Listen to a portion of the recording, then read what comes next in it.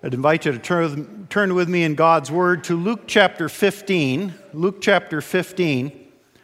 As we continue what we started last week, looking at some of the parables in Luke that are not found in some of the other Gospels, and looking at what I think is kind of the heart of Jesus' teaching, particularly about what his mission was. We talked about it a little bit last week, and in Luke 15, verses 1 through 10, we noted that Luke 15 is really a group of three different parables of lostness, and they're all connected together. They all have a similar flow to them, similar things that are going on in them. And we looked at the first two last week, the parable of the lost sheep and the lost coin. We saw this increasing value, one of 100 sheep, one of 10 coins, and then the parable we're going to look at today now moves to one of 2 sons. And so there's an increasing value there.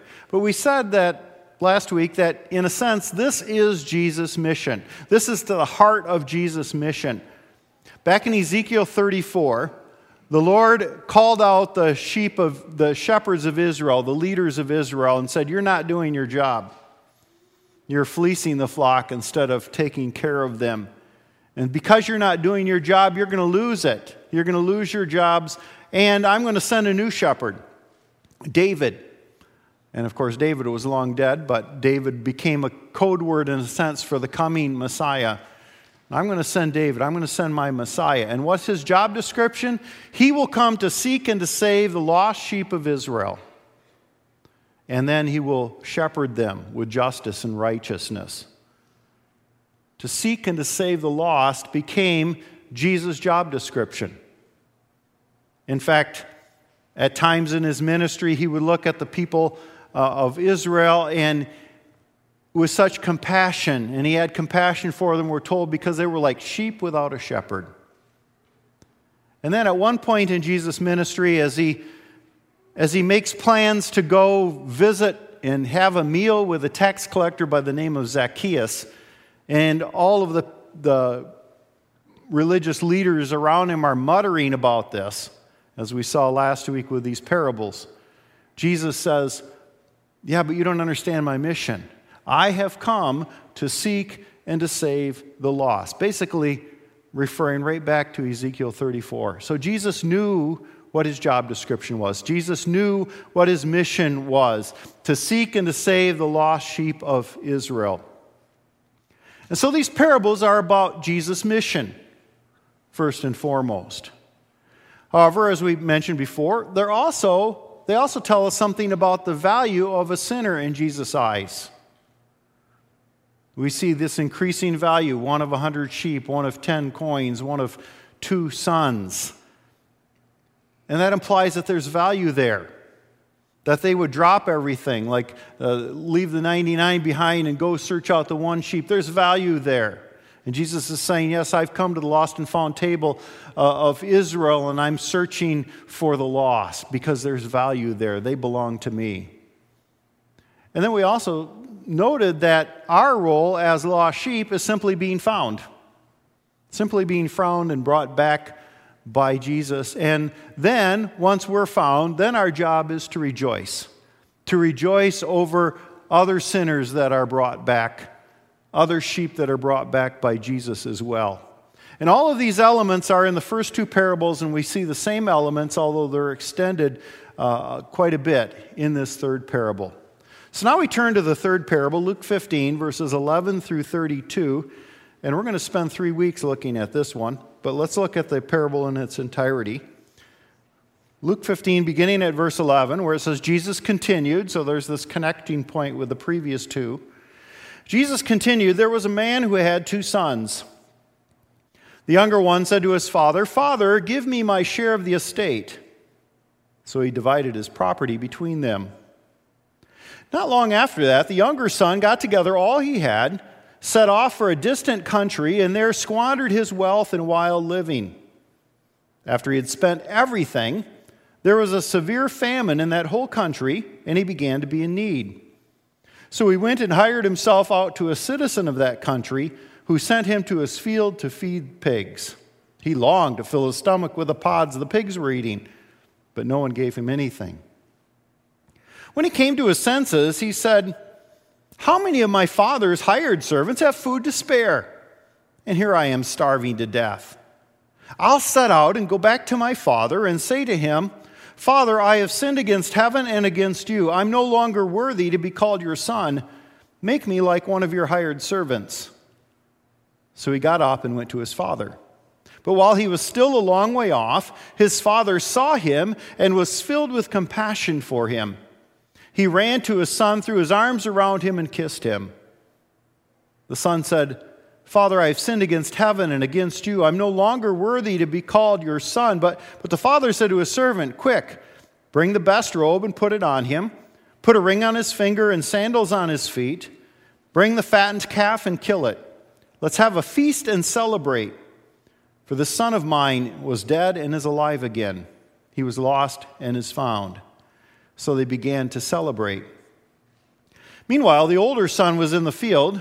When he came near the house, he heard music and dancing. So he called one of the servants and asked him what was going on.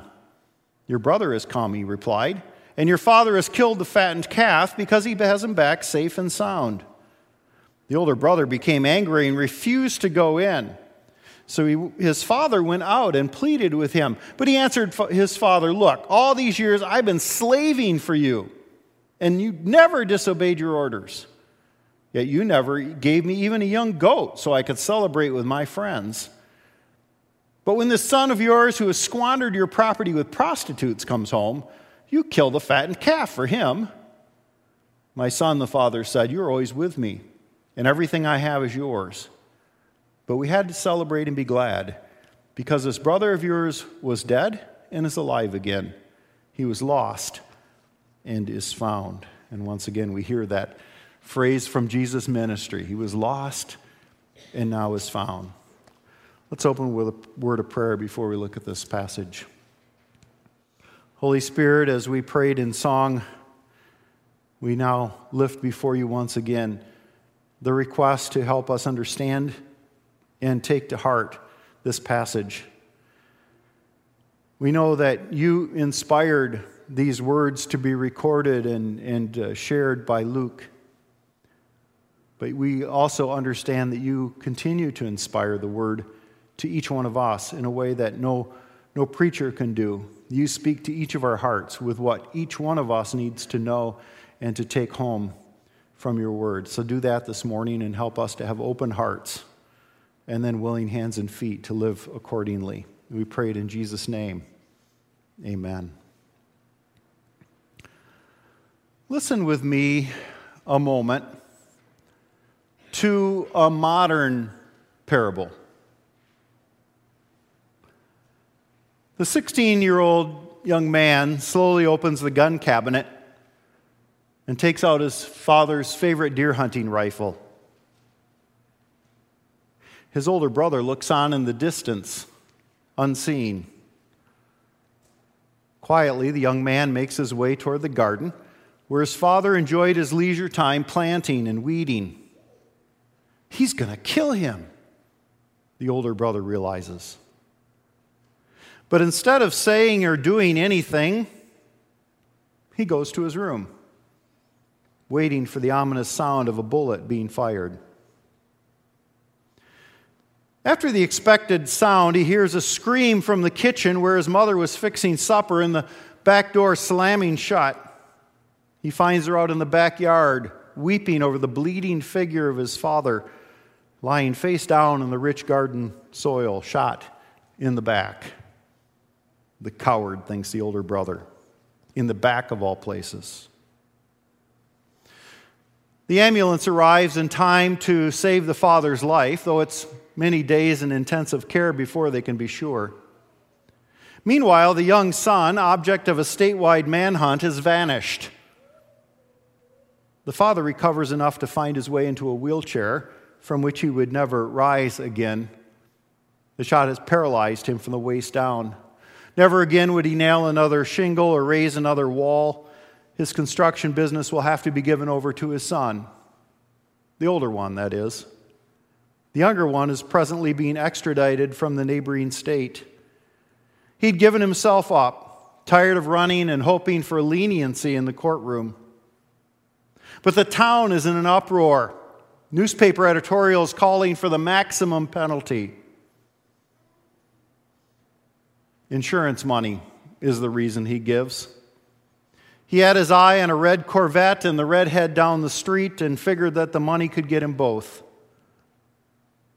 As the court day approaches, the younger son, who's watched Law and Order with a passion, has it all figured out. He'll plea bargain down to a lesser charge, getting himself tried as a juvenile. A couple years in juvie detention beats 20 to 30 years of hard time. Then he'll work in his father's construction business for minimum wage, the wages saved being applied to his father's hospital bills. As he spells this all out to the judge and two lawyers, the doors to the judge's chambers swing open. In wheels his father, who hugs the boy tearfully, and despite the protests of his lawyer, asks that all charges be dropped. The son dissolves into tears. "Don't, Dad, I'm not worthy." The judge also tries to dissuade him, but has no legal choice but to do as requested. Case closed. Outside, the father hands him the keys to his newly purchased van, equipped for his wheelchair. "Keep them," he says, "it's an extra set." As the young man fumbles to start the van, he runs his fingers over many recognizable keys on the chain. The key for the house, Dad's construction office, the safe deposit box at the bank, and the key for the gun cabinet. He can hardly see through his tear-filled eyes as he pulls into the driveway. A catering truck is there, and cars line the street in both directions for as far as the eye can see. A large sign across the front of the house shouts, "Welcome home."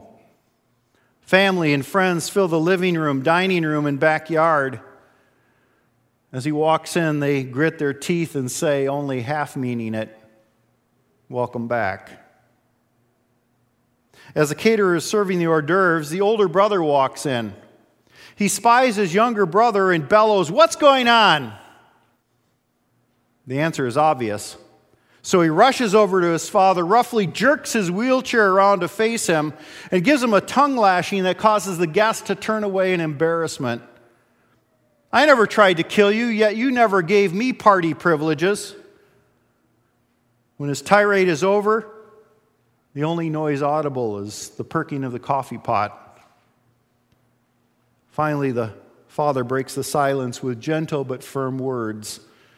"Your brother, my son, was going to be sent up for hard time in the state penitentiary, but now he's back with us. That calls for celebration." Why would a son do such a thing? This had to be about more than money. And how could he expect to plea bargain over such a serious matter? They should lock him up and throw away the key. Certainly such a person with homicidal tendencies would not be allowed back into the house. I want to suggest to you that those were the same questions and exclamations the Pharisees were voicing in their minds when Jesus told his story. This parable, which we call the Prodigal Son, although it probably has more appropriate names, we'll get to those in the future. This parable is so packed with questions and theological truth that we're going to take 3 Sundays to unravel it, looking at each of the main characters in the story. This is the story of Jesus' ministry. It is the story of Jesus' ministry. And so we'll take turns looking at each of the 3 main characters. This morning, we look at the younger son. Now, after listening to that modern parable that I wrote, we asked, why would a son do such a thing? It had to be about more than the money. And the same is true with Jesus' parable. These Middle Eastern Jewish listeners would have been shocked. The son makes 2 requests. First, he asks for his share in the family farm. You need to know that this never happened in the Middle East. This never happened. It's possible that a father in bad health might decide to divide the property among his sons ahead of time, but a son would never ask. And secondly, he also asked to be allowed to liquidate his share of the land, to be able to sell part of the family farm for cash. This is even more unheard of. Because even if the father had divided the land, the son never took complete possession of it until his father's death. In fact, the father still owned all the profits. He owned the fruit and the crops of the land, and that served as his pension, his livelihood. So for the young son to possess and liquidate part of the family land was like stealing his father's Social Security check. But it's even worse than that. Kenneth Bailey, who taught in the Middle East for well over 30 years, spent about the first 15 of those years going around the Middle East, and this was not just Israel, but this was other Middle Eastern countries as well, and he was asking about Jesus' parables and how they were heard in that culture. He would go around to villages, and when the conversation got to this parable, it would go something like this. Has anyone ever made such a request in your village? Never. Could anyone ever make such a request? Impossible. Well, if anyone did, what would happen? The father would beat him, of course. Why? Because this request means he wants his father to die. In the Middle Eastern culture, this was a death wish. To ask for your inheritance was to say, Dad, I wish you were dead. To want to liquidate the land is to say, I can't even wait for you to die. Obviously, this is about much more than money. It's about a broken relationship with the Father. And it also will soon become about a broken relationship with the rest of the community. Because the community would already be starting to plan to cut this young son off. There were two reasons a community could cut off a person. He married a Gentile or impure woman, or he lost the family property or wealth to the Gentiles. And the second is true in this case. We're told that this young man went off to a far country. Any of the Jews in that day would know that that's Gentile territory. That's confirmed later when he ends up in a pig pen, working, a place that you'd never find in Israel. The community would perform what they called a kizaza ceremony, breaking a clay jar as a symbol of the broken relationship between the community and the individual could never step foot in that community again.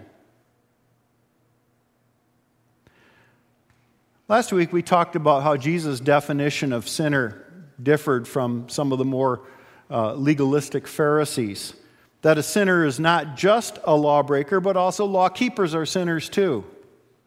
That any sin is a breaking of a relationship with God the Father, but also, in a sense, a breaking of relationship with his community, the body of Christ.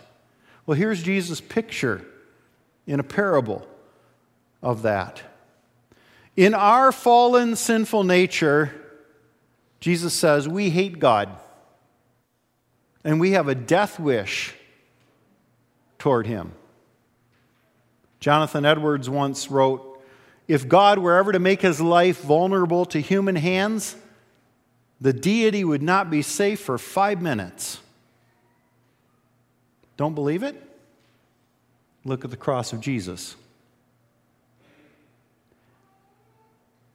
And so, Jesus often uses parables to draw people in, to get them to identify with a character. This younger son is us. This younger son is us. Now, in the modern parable I told, the son thought he could plea bargain his way and somehow make up for his actions, and It was absurd. But Jesus tells us in this story, we try to do the same thing with God. The younger son came to a low point. He had no money. His only job was in a pig pen, which went against his religion and his upbringing. He is starving.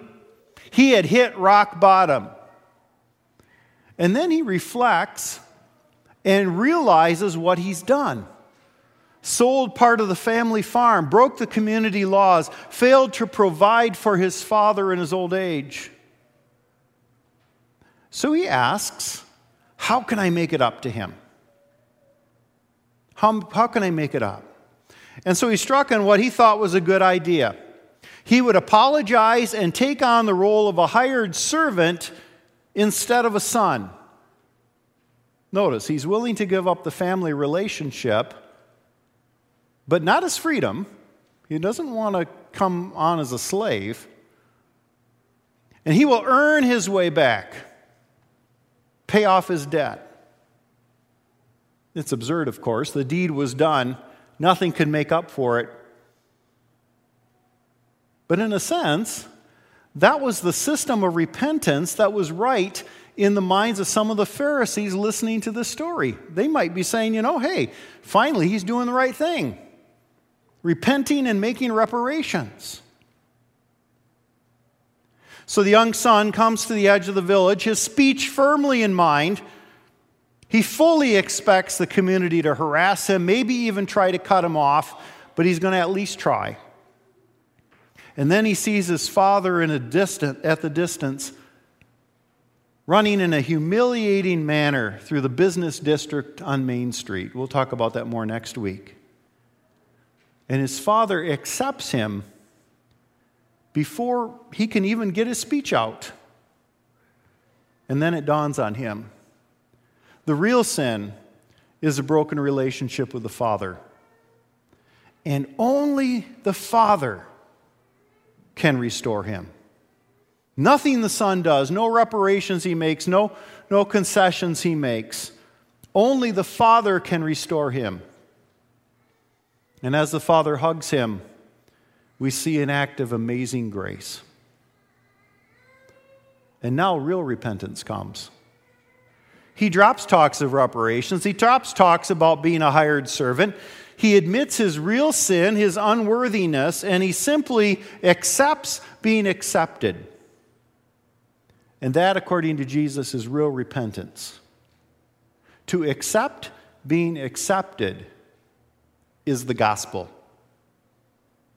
Last week we talked about how Jesus, in essence, indicates that repentance is simply being found. It's nothing that we do on our own. It's simply being found. Well, another aspect of that is to accept being found.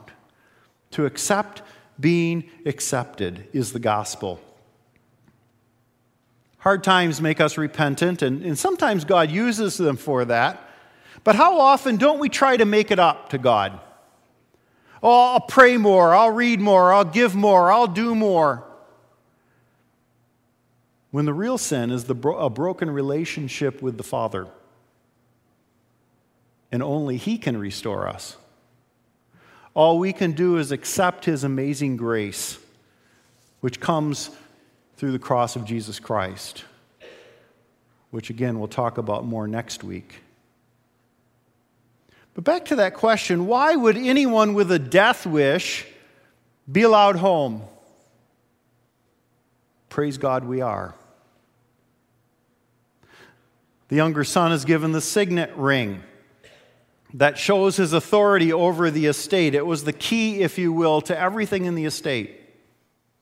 And he's given the best robe, which would have been the father's robe. The community, ready to tear his head off, would have to respect him because he was wearing the father's robe.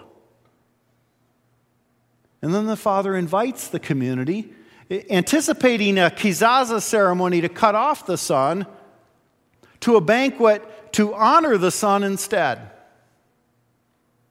They would be obligated to attend and be reconciled to this son as well for the father's sake.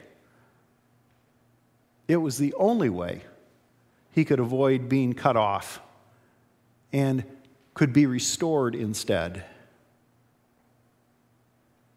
And unbelievably, we prodigals have been given full rights as sons and daughters of God. We're robed in the righteousness of Jesus Christ, sinful underneath, but accepted for Jesus' sake. We're reconciled with the heavenly community in the body of Christ, by whom from all rights we should be cut off. This story is unbelievable. It would never happen in the Middle East. It would never happen on earth. It's too good to be true. And yet it's our story. We prodigals. In our death wish for God, our broken relationship, we murdered His Son with our sin. We try to make up for it with our actions, with our goodness. But ultimately, we have no choice but to accept being accepted by the Father. And one day, Judgment Day, instead of a deserved kizaza ceremony to cut us off, we'll be ushered into the banquet of the Lamb of God. Praise God for His amazing grace. Let's pray. Father God, we thank You for Your grace and that You're willing to be cut off in our place through Your Son Jesus. Help us to respond in gratitude. Help us to respond in repentance. Help us to accept being accepted by You. Not for our own sakes, we don't deserve it, but for the sake of Your Son Jesus, in whose name we pray. Amen.